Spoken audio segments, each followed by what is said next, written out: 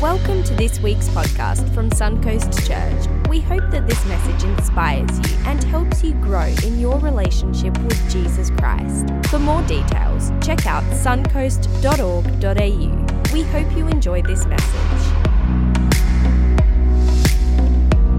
Well, we're really excited to be launching Suncoast Ministry College next year. So if you're at all interested in that, we have an interest night in 2 Monday nights' time. And would love you to be there if you're interested. Got any questions about that? Maybe you're finishing school soon, or you got a kid that's kind of going, what do I do with my life? Or maybe you're there going, I just want to do something great and extraordinary with my life. It's going to be so cool. And I promise you will come out with more qualifications than Dr. Russ has. So don't sweat. You'll be absolutely fine. I'm really excited tonight to finish off our series, Mind Games. And this is week number 4. So if you're just joining us here for the first time at Suncoast Church, I'm stoked you're here. And if this series at all kind of tonight just kind of touches a nerve with you, you're more than welcome to jump on our app or our website and have a listen to any of the previous messages in the series. Who's got something out of this series? It's been helpful somewhat to people. I'm really happy to hear that. So I'm pumped to kind of to bring it to a landing tonight. Several decades ago, there was a Dutch scientist who invented a way to preserve the human body after the human body had died. And so a bit different to taxidermy, where you'd see it often with animals and you kind of got the living, that looks like they're still alive. This is a bit different. And the idea he wanted to do was he wanted to preserve the human body in order to display what the body looks like without skin on, but still to look like it's alive and functioning and doing things. So he began to find a way to preserve the human body without skin, and then he would set it up in like a fixed position doing some kind of activity like dancing or running or playing basketball or playing chess, something of that sort. And all different people, young people, old people, people who are pregnant. Now, I'm intentionally not going to show any pictures tonight because it's a Sunday night. It's probably a bit too graphic, but you're more than welcome to I'm sure some of you are already Googling what that looks like. But so to give you an idea, it's a museum or a museum show. It kind of traveled around the world called Body Worlds. And so for several decades now it's been happening, and that's the name of the scientist who's the originator behind it. And so every time we travel around the world in different places, it would get a whole lot of backlash. People saying, I don't know if this is right to do because it's quite graphic, but needless to say, it's quite a fascinating approach to experiencing the human body. And the motivation behind it was the thought around wanting to kind of break down the mystery of the human being, that we're not these mysterious figures, that we are merely just flesh and bones and tendons and muscles and cartilage and veins and sinews and all these things, that there isn't anything mysterious about us. And this stems from a scientific observation known as reductionism. And so people who adhere to this kind of scientific approach are known as reductionists. And it's a very simple thought, and it's represented in the name, whereby if you would reduce things down, as the word reductionist would suggest, if you'd reduce things down to their smallest possible particles, you'll easily be able to understand how things work. All you need to do is break things down. This is the idea of reductionism. And so this museum was started with the idea of, if we can just kind of strip away kind of the skin from the human body, then we'll be able to reduce the human being down to its simplest form. Ultimately, reductionism is the idea that we are nothing more than the sum of our parts. That the human experience and the human life and who we are as human beings, what we are is simply, you reduced us down to our most bone and muscles and tendons, and we are just the sum of our parts. Now, I know this is exactly what you came to church on a Sunday night to listen to, is the idea about breaking down the human body. But before you wonder, what does this at all have to do with mind games, I want you to travel with me in your minds just for a second, okay, to the idea of how reductionism and trying to calculate meaning in life from simply the sum of our parts doesn't make sense ever. For example, I don't know if you are the lead, if you're married here, whoever you live with, if you're the cook or you're the chef in your home, you're someone, maybe you're the dish pig, or you're someone who has to kind of do the food prep. I don't know where you are in the family hierarchy at your home, but when it's I definitely do what I'm told to do in the kitchen. Okay, so Chloe is the master chef. Chloe is an absolute genius and very, very creative. For me, just give me the recipe, give me the ingredients, and I will follow the ingredients to the nth degree. And it could be 3 liters of olive oil. That's the recipe set. That's a lot of olive oil now I think about it. But even if it's 1 mil over, I'm no. It's gone too far. So I will try and follow it. For me, cooking is the sum of its parts, right? You got exactly the right amount of ingredients. So I will do that. And my meals never, ever, ever turn out like Chloe's do. I tried to make chop suey this week. Once again, sounds awesome, followed it all. And it was just, well, I didn't think it was extraordinary. And Chloe confirmed it. She tasted it. Yeah, this is real bland. And I was like, So then she goes over and she's like, a little bit of this, a little bit of that, a little bit of creative, and then boom, it is amazing. And I was like, cooking is not simply the sum of its parts. There is some fairy dust in there somewhere, right? So I can't even, and if you've ever tried to put together IKEA furniture, you will know that even trying to put together some IKEA furniture is not simply as easy as the sum of its parts. Anyone love IKEA, putting IKEA furniture together? God bless you guys. You're amazing. Okay, so, sorry? Yeah, actually that's good. I am going to get your number. Hey, no, I can put together IKEA furniture. Well, I just realized what you were saying. There you go. You are more than welcome next time we get some IKEA furniture, sweetheart, if you would like to do it. And I will cook dinner. Chop suey. Okay. So, and if you don't believe me, I don't know if anyone here a fan of McDonald's, like the food. Okay. Have you ever tried to blend a Happy Meal together? You will quickly realize that McDonald's, what makes it delicious is not the sum of its parts. Because if you put the sum of its parts all together, it tastes absolutely disgusting. And that I learned the hard way when I was in a youth group and played a non-savory game in my teenage years. Anyway, so the point of this is when it comes to ultimately the big questions of meaning and why we're here, and obviously in this series we've been wrestling with the big question. We've been wrestling with the idea of where does our thoughts and our thinking and our minds work in correlation with faith and trusting God, and how do these two ideas work together? And because often there can be this wrong idea, and we've been exploring this through the series, that to somehow believe in God or to put your trust in Jesus Christ and follow Him, you kind of got to check your brain at the door. And maybe that's been your experience, and maybe if you're new here to church, you're not kind of really bought into the whole God thing yet. Maybe that's what you've been led to believe, is that for me to kind of buy into this stuff, I've got to not use my brain. But right from the beginning, when Jesus was on earth, He taught a different way, and He recognized that like the mind, the human intellect, our logic works actually hand in hand with faith in God, that you don't have to pick one or the other. They aren't at enmity with one another. They're not at war with one another. You need both. It's trying to if you just go one, it's like trying to clap with one hand, right? It's useless. It just looks weird. But together, right? It's significant. And so we've been looking at how this works. And so when it then comes to the big questions of why we're here, the reductionist approach, breaking things down to the sum of their parts, whilst it does a great job in explaining how things work, it falls mega short in explaining why things work or why things are even there in the first place. A reductionist approach, breaking things down to the sum of their parts, doesn't deal with the deeper longings and drives and desires of the human experience. Let me put it to you this way.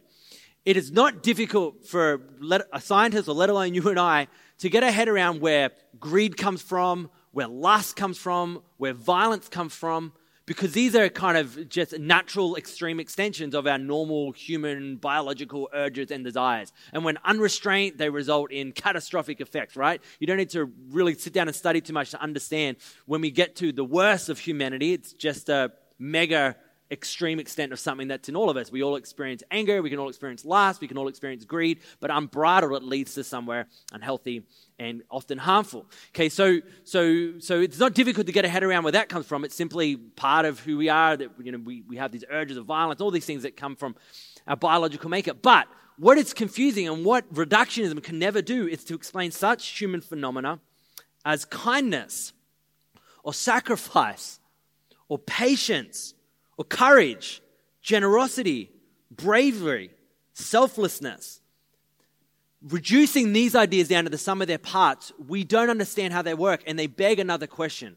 Why?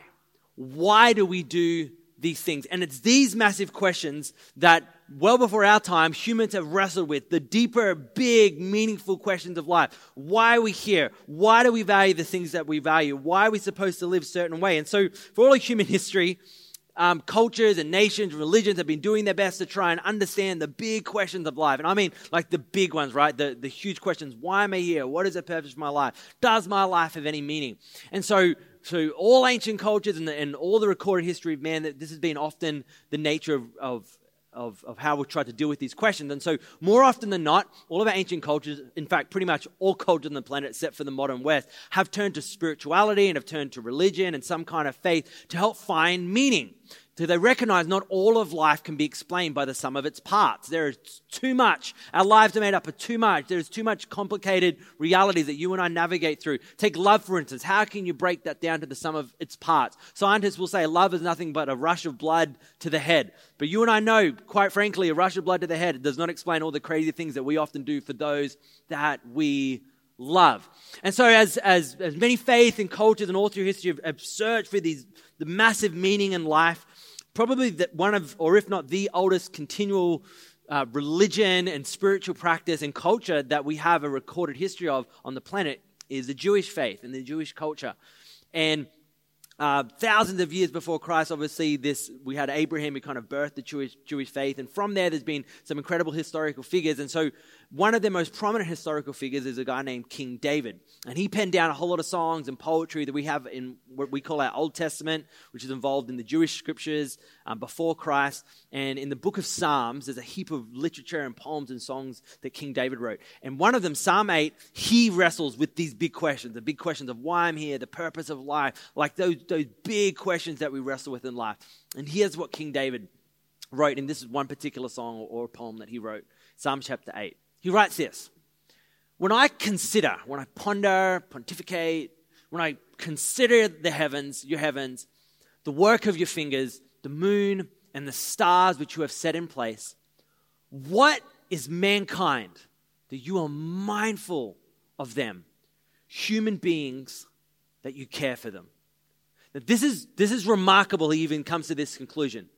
Because he was saying, when I've considered the big pictures, the big questions of life, the universe, the moon, all the planets that spin in orbit, and then I look down on this little, because I know back 3,000 years ago, they definitely had ability to look down on the earth, and they knew it was a big globe that was blue. Totally knew that.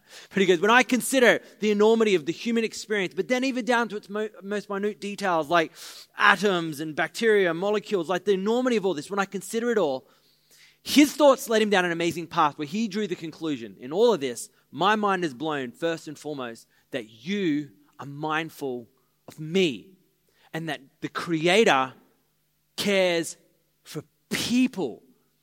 And when you and I wrestle with the big questions in life, and maybe they're not the questions that we wake up every day wrestling with, you lay there going, why am I here? Maybe you can relate more to the young lady who was on Dr. Russ's interview couch just there before going, don't know why I'm here, don't know, right? Maybe it's you. But every now and again, right, you do wrestle with those bigger questions. And I think it's important, it's healthy. Maybe there's a certain life event that has triggered you wrestling with some of life's really big and really deep questions. Maybe you've lost something that dear to you. Maybe you've lost someone dear to you. Maybe you've lost your job and whatever it might be. And it's caused you to stop back. Or maybe you had a positive life experience. A child got married, or one of your children had a child, or you had a child for the first time. Whatever it might be. And something has caused you to pause and to consider, as David considered, life and to consider meaning and why we're here.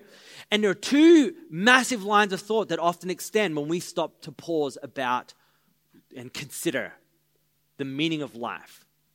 And one is easy to lead us down a path where we can conclude that, well, there is none, and I'm not cared for, and I'm just one face in a sea of 8 billion people, let alone the myriads of people who live before me, and I'm just this tiny speck on this tiny rock in the middle of this tiny galaxy in the middle of a massive universe that not even our science can tell us how big it is, and it's still expanding. And if your brain and your thoughts lead you down there, it's easy to get in a place where you lose hope, where you lose desire, where you lose joy, where you lose. But as we see with David, he said, when I considered life, when I considered its meaning, I drew the conclusion that there is a God who cares for me, and it blew his mind. And you learn, when you start asking big questions in life, this is really important to do, learn where your natural thought tracks lead you down. Are you someone that goes to more that kind of like low, I'm not sure about life, or are you someone that goes, I just can't believe in all these questions that I can't answer, that God cares for me? And it highlights an amazing point. It's that what you and I think about when we think about God will ultimately shape how we think about everything. Let me say that again because I confused myself. What we think about when we think about God will ultimately shape how we think about everything. And if your thoughts find you thinking about God and understanding the example that Jesus showed us of what God was like, that he is a God who cares for you, and he is a God who's interested in you, and he is a God who sees you, that will create an incredible frame in which you will then view the world, you will view your future, you will view your potential, you will view the value of your life. And when you pontificate the enormity of life and its meaning, and you have those moments where you're wrestling with the big questions, it won't lead you to despair. But if you're thinking of God, and when we talk about God, your thoughts are quick to go, I don't know if he's interested in me, and if he is interested in me, he's probably angry at me. And if these are the kind of thoughts that wrestle with your mind and how you relate to God, it's easy for your thoughts to go a radically different direction. And it's this tension right here, what we think about God, whether it's right thinking or wrong thinking, is where the New Testament church was so overt and so passionate about bringing clarity to this line of thinking. And we've been looking over the past 4 weeks a whole lot of the writings of the Apostle Paul. The Apostle Paul, if you're not familiar with kind of biblical history and authorship, he wrote about 2/3 of our New Testament. And so whilst we have 4 Gospels, which are kind of like the biographies of Jesus, all the epistles that we have, they were either letters to individuals or letters to communities of people, to churches. They were all trying to outwork what it means to follow Jesus and what Jesus taught and what Jesus showed.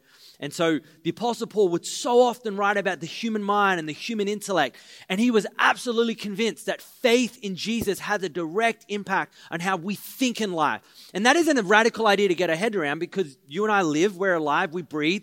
Everything in life can have a radical effect on what you and I think about. But he was convinced that faith in Jesus will help us in our thoughts and will help us in our thinking, and it will lead us to somewhere fruitful. And I actually think this is so important. This is such an important conversation for us to have, because one of the biggest illnesses and sicknesses and struggles that we have in our modern era is that around our minds. We struggle with our thinking, we struggle with our mind so much. So to know that faith in Jesus can provide so much resource and so much hope is good news. Now, we're going to look at one of his passages to the church at Ephesus here, and it's a little bit poetic, there's a lot in there. So I want to kind of just frame his argument that he's about to set. He sets like 2 massive thoughts right from the top about the different ways we can approach the questions of God and our existence and purpose. And he referred to it as this. One was the futility of our thinking. We're about to read this, but I'm just setting it up from the top. One was the futility of our thinking, and the second one was the attitude of our minds. So he sets up the futility of our thinking, the attitudes of our mind, and he pitches them against each other. And so there they are. So ultimately, his argument would be one of these types, the futility of our thinking, will lead to a place of hopelessness. The word futility literally means void, empty, no purpose, as if to say there is one line of thought that will lead you to being futile, empty, void, no purpose, and that is a big danger sign, and you don't want to think like that, trust me. And the other end, he says, is when you're changing the attitude of your mind. And he said this will lead to a life of values, a life of virtue, a life of passion, a life of hope. So this is how he sets the tension, and this is how he jumps into it. This is in Ephesians chapter 4. And he writes this. He's writing to Christians, he's writing to Jesus' followers. And he says to them, you must no longer live as the Gentiles do. And this word Gentiles referring to non-believers, people who don't have a faith in God. Saying, no longer live as Gentiles do. In the futility of their thinking. They live in the futility, the emptiness of their thinking. Having lost all sensitivity, they've given themselves, notice how strong these words are. He says they've given themselves over to sensuality. And this word sensuality kind of speaks of sexual expression, but in an unbridled, completely no boundaries manner. And anyone that's ever experienced anyone who's kind of lived with no boundaries in this area knows how much harm it will cause to their life, how much harm it will cause to people around their life, how much hopelessness it will lead to when people feel like, you know, to kind of fill this urge and void inside him, we just got to do it more and more and more and more and more and more and more and more and more and more. He's saying this is what happens. They eventually give themselves over to it. They are owned and ruled by lust. He said they've given themselves over to sensuality so as to indulge in every kind of impurity. And they are full of greed. And so this is a real big warning. It's saying, hey, when you live, when your life is grounded and stooped and buried in the futility of your thinking, he's saying what ends up happening is it's like the whole a reductionism approach, where if you just simply think it through, and that's it, and you break things down to their smallest degree, he says all you're left with is the base human experience of what we are as just living creatures, and you will find yourself just wanting to outwork your natural biological urges, unbridled, unrestrained, undisciplined, and will lead to being, he uses the term here, you'll give yourselves over to sensuality, you'll be ruled by it, and then your life will be full of greed. And he's not saying, don't experience this. In many ways, what it means to be human is to experience the desires and drive for sensuality, and we experience the drive for greed. He's saying the problem is when you've given yourself over to it and when your life is full of it. And in other ways, he's saying this: if our thinking says that we are nothing more than the sum of our parts, then getting more sums will own our hearts. It's a little poem that I wrote for you.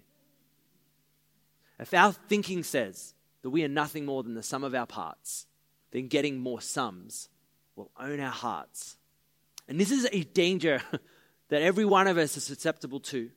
And Paul says that we're in danger of that when we live in the futility of our thinking. If you're thinking, breaking things down as far as you can understand, as far as you're aware, and you think life is simply about breaking things down to the nth degree and figuring it all out up here, he's saying the danger is you might find yourself going down a path whereby you're like, well, clearly there is nothing more than what I can physically experience, and this is all there is, and so I might as well get as much and as much and as much and as much and as much as I can. And if you've asked anyone who needs more, they will know how much is enough, and they will tell you just a little bit more. And when that captures your heart, nothing will satisfy you, and nothing will make you feel content in life. And you'll always be looking for more. And this is the warning that the Apostle Paul was giving. But luckily, he gives a solution to this, and he shows the other side of the argument. And here's what he says. This is the next verse. He says, that, however, this is so cool. He says, that, however, is not the way of life you learned when you heard about Christ and you were taught in him in accordance with the truth that is in Jesus. Goes on. He says, you were taught, this is the Jesus way. He says, you were taught with regard to your former way of life to put off your old self. Now he talks about this thing of the old self and the new self. This is important to remember. He says you were taught to put off your old self, which has been corrupted, here's his word again, deceitful desires, and to be made new in the attitude of your mind. So where is he suggesting we are made new? In the attitude of your mind. He's saying, so you can put on new clothes, you can get a new job, you can get a new car, you can go to a new uni, you can have a new boyfriend or a new girlfriend, you can trade in your kids for someone else's kids, whatever. He's saying where it really matters, wow, that was weird. He says where it really matters is that you would be made new in the attitudes of your minds and to put on the new self, created to be like God. And so he makes this huge statement by saying this essentially, that our thoughts are the dividing line between the God way of life and our own way of life. Our thoughts are, this is why it's so important we discuss this and you take hold of your thoughts. Last week we talked about the idea of bringing every thought captive, because we can't control what thoughts come into our mind, but we are responsible for what we do when those thoughts get there. And Paul would say your thoughts and what you do with them is the dividing line between the God way of life. I'm going to look at what that looks like in just a second. And our old way of life, a life that leads to nothing but unbridled sensuality and a life that is full of greed. Big thought, right? That it's our thoughts. One of my most, I was about to say fondest memories. It's not the fondest memory, it's just a very, very clear memory. Happened when I was in high school and I used to play representative basketball. And one year, when I was in year 11, 16 years of age, our team was placed in the top division in Southeast Queensland. So we couldn't believe it. We're in Division A. We didn't belong there, but there we were. And we won our first game. We couldn't believe it. We won our second game. We're like 2-0. We're like, this is great. And so game number 3, we had to travel down to Brisbane, and we had to play against the most feared team in all of Southeast Queensland. They're known as the Spartans. How's that for an intimidating name? And if you've ever seen the Mighty Ducks before, their uniforms were all black. Right, so we were already freaking out. But we were like, no, we're 2-0. We're the boys from Maroochydore. We're going to do this. And so we're all pumped before the game because we were just confident. We were stoked we were in Div A, but here we were also like winning games. We couldn't believe it. And so you're in your 2 different dressing rooms, and the teams first see each other when they walk out of the dressing rooms side by side onto the court. And as we did that, we walked out of our dressing rooms really excited. And then as we joined next to them walking onto the court, all of our heads went like this. and we instantly lost right then and there. Their shortest player was as tall as our tallest player. And if you know anything about basketball, that is bad news for the short guys, right? There is no advantage there whatsoever. Speaking of basketball, shout out to the Boomers who beat Team USA for the first time ever in basketball yesterday. I don't know, yeah. If you're watching Australian professional basketball players online, I don't know. Okay, just very exciting for someone that has always seen them lose forever and ever. So, but this was our moment. We walked into the court and we were like, our hearts sunk. And in our minds, instantly, we were convinced we have lost. But luckily, we had a coach. And in that moment, he could see that we were already defeated in our minds. And you've probably been there before, you experienced it. Maybe you're a parent here and you've coached your kids' team and you see it in their eyes. We were dripping with tears with that kind of mindset, right? We had lost. And so luckily, our coach sat us down. And the words he said to us next have stuck with me forever. He goes, guys, I can see it in your eyes that you've already lost in your minds, right? He goes, there's a story in the Old Testament about David. And he fought Goliath. Goliath was bigger. Goliath was stronger. David was young, inexperienced, shorter, but it's not about the size of the dog in the fight. It's about the size of the fight in the dog. It's how much courage he had. And we might not be as tall as them, but man, we are tougher than them. We are more stronger than them. We are a team. We are a unit, and we are going to bring this game to them. I wish that's what he said. He did not say that whatsoever. This is literally what the coach said to us. No point playing this game. You guys have already lost. Wasted your time. Waste of my time, we might as well go home right now. Thanks, mate. Great coaching right there, right? But he nailed something right there because he did see that as far as our thoughts were concerned, we had already lost. What we needed in that moment, what we needed was to be reminded or to be taught, rather, to be shown and to be encouraged towards certain kind of virtues that were going to cause us to live bigger than our base experience, the things that we couldn't change, our biology, right? I'd love to have gotten taller. I've been asking God ever since I was 11, but he's done nothing about that. So what we needed there was to be inspired and led towards certain virtues that would cause us to live bigger than we really were. He gave us nothing. But lucky for you and I, the Apostle Paul does not that mistake. He actually gives us then, in this moment of setting the divide between your God way of life and your old way of life and how our thoughts are the divide between the two, he then lists this huge list of Christian virtues. And this is amazing. So I won't go through the whole list right now, but they are like the classics, right? They're the kind of virtues, they're the kind of Christian characteristics that everyone knows about it. Maybe you're someone who's not a normal church person, wouldn't consider yourself necessarily Christian, but you know how Christians are supposed to behave, right? And so they're kind of the virtues that parents, you've made the mistake of telling your neighbor that you're Christian, but then your neighbor meets your kids, and the neighbor goes, I thought you guys were Christians, it's that kind of thing. No one laughed at that, not funny, too real. Okay, so this is a list. Things like, and I'll paraphrase it, but this is genuinely what he was saying, like things like, don't swear. And don't be rude to your parents, quite literally. Get a job. Don't be lazy. Don't laugh at dirty jokes. Don't pull people down. I'm talking like the basic stuff to go. That's like basic Christian stuff, okay? And he concludes the whole list in verse 32 by saying this. Be kind and compassionate to one another, forgiving each other, just as in Christ, God forgave you. Now, here's the thing. This whole list of virtues that I kind of just ran over really quickly, for the Christian, for the Jesus follower, right from the beginning, the Apostle Paul was writing this saying, for us, it's not a random list of behaviors to follow. For the Christian, we are simply following the example that God has set through Jesus Christ. We're following an example. We didn't just randomly go, that seems like a Christian thing to do. That's not, but that one is. We'll pick that one and that one. No. It's like, this is the example that has been set from Jesus, and so this has kind of shaped what it means to live like a Christian, what we'd call Christian characteristics or Christian virtues.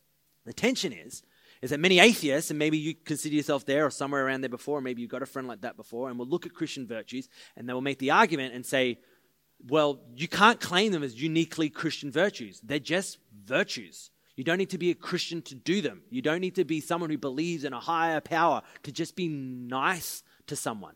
And you know what? They're right.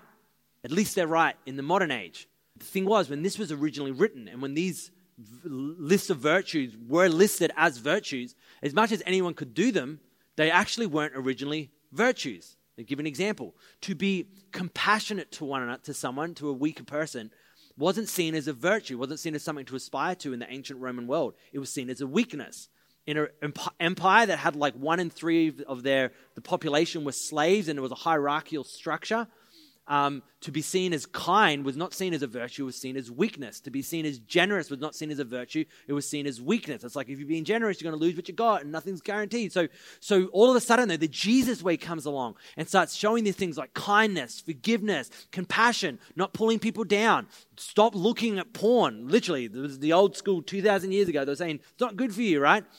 It started because of the Jesus way of life. It introduced a radically new way of looking at the world. So as much as atheists would be right to say, look, they're not even Christian virtues, they're just virtues. Originally, though, what made them virtues was the way of Jesus.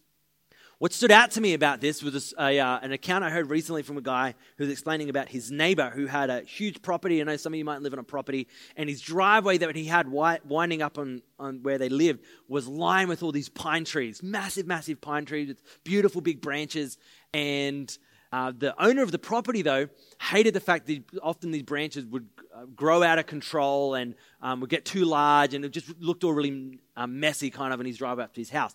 So he wanted to kind of trim them back, make it all nice and neat.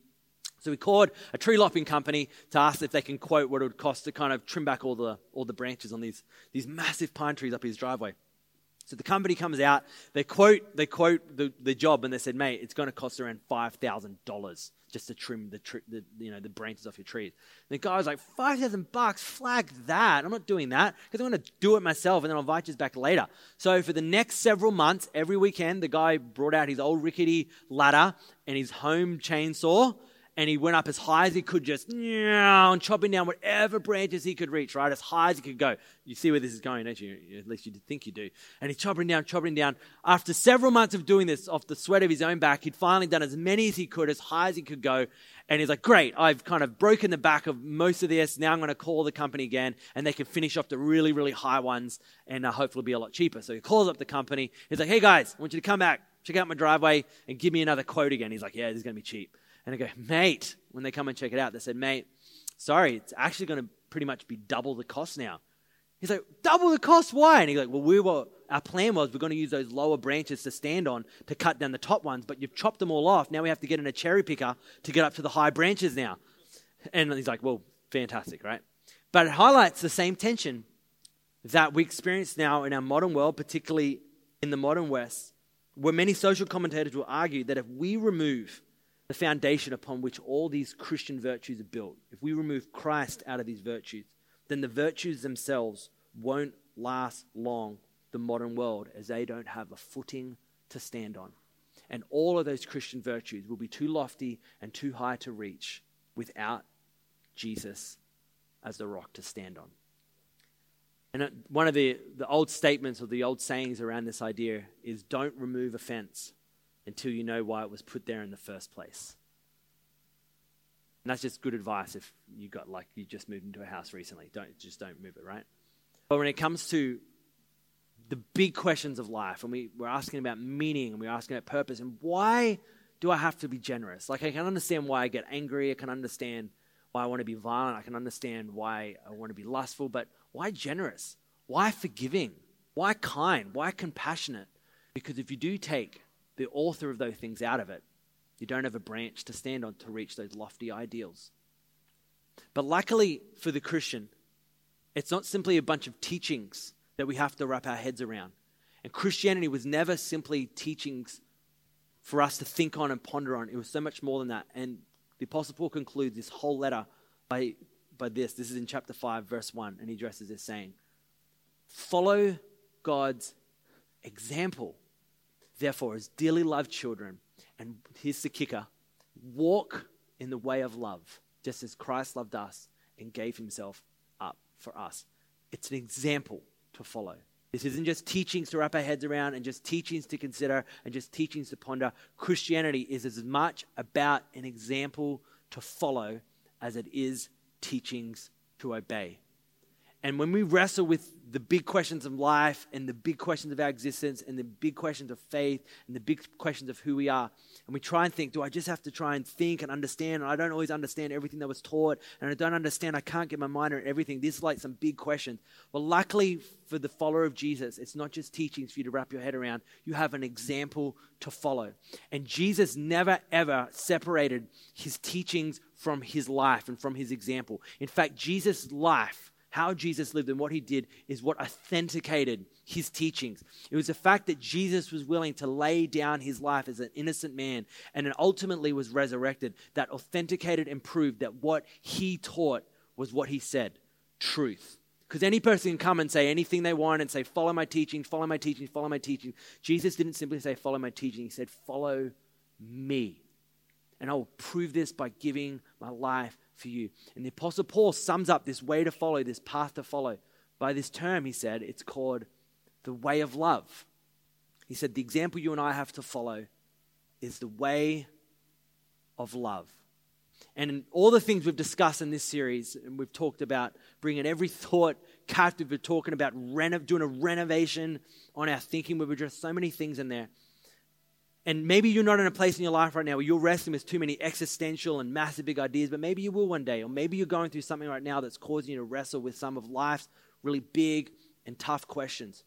The Apostle Paul would say this: when you don't always understand it, there's at least a path to walk in, and it's called the way of love. And when you're thinking and the answers you're looking for and the tensions you're feeling in life are not leading you somewhere that you find are helpful and your brain is not doing what you hoped it would do, don't fret, because there's a way that you can walk in. It's the way of love. And I remember when I was in university and I was first really wrestling with some of the big questions, and I remember some of the classes I was in, my faith was so genuinely challenged, and I was wrestling with some big ideas and big thoughts, and a whole lot of stuff that I felt really confident and thought I had an understanding about was just thrown out the window. And maybe some of you are in that place right now in your life. And so I was wrestling with all the stuff I didn't understand. And one of my mentors said something to me that has stuck with me forever.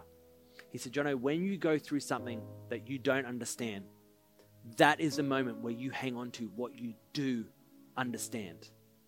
Maybe you're going through something right now that you don't understand. Well, this is the moment for you to hang on to what you do understand. And take your cue from the song that King David wrote in Psalm 8. He said, when I consider the works of your heaven, and the stars and the planets and the galaxies and the moons and the atoms and the bacteria and the small and the big and the large, he said, I can't understand all that. But what I do understand and what I love is that God, you're mindful of me.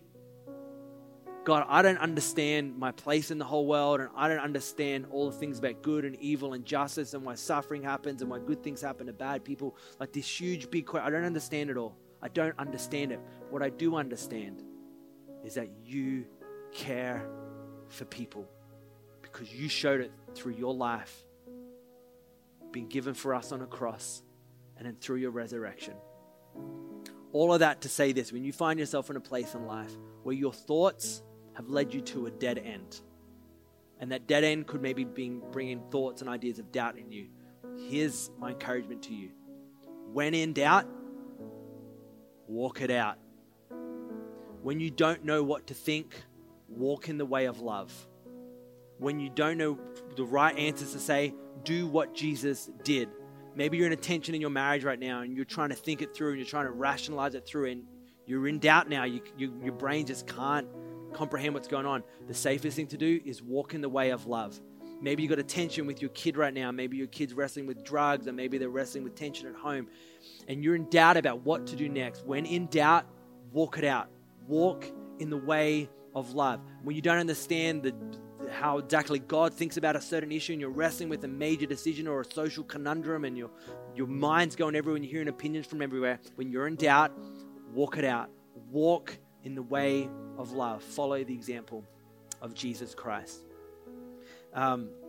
When it comes to human motivation and wrestling with the why, we understand so much about the how. The reductionist approach always deals with the how. But the why in life, this is massive.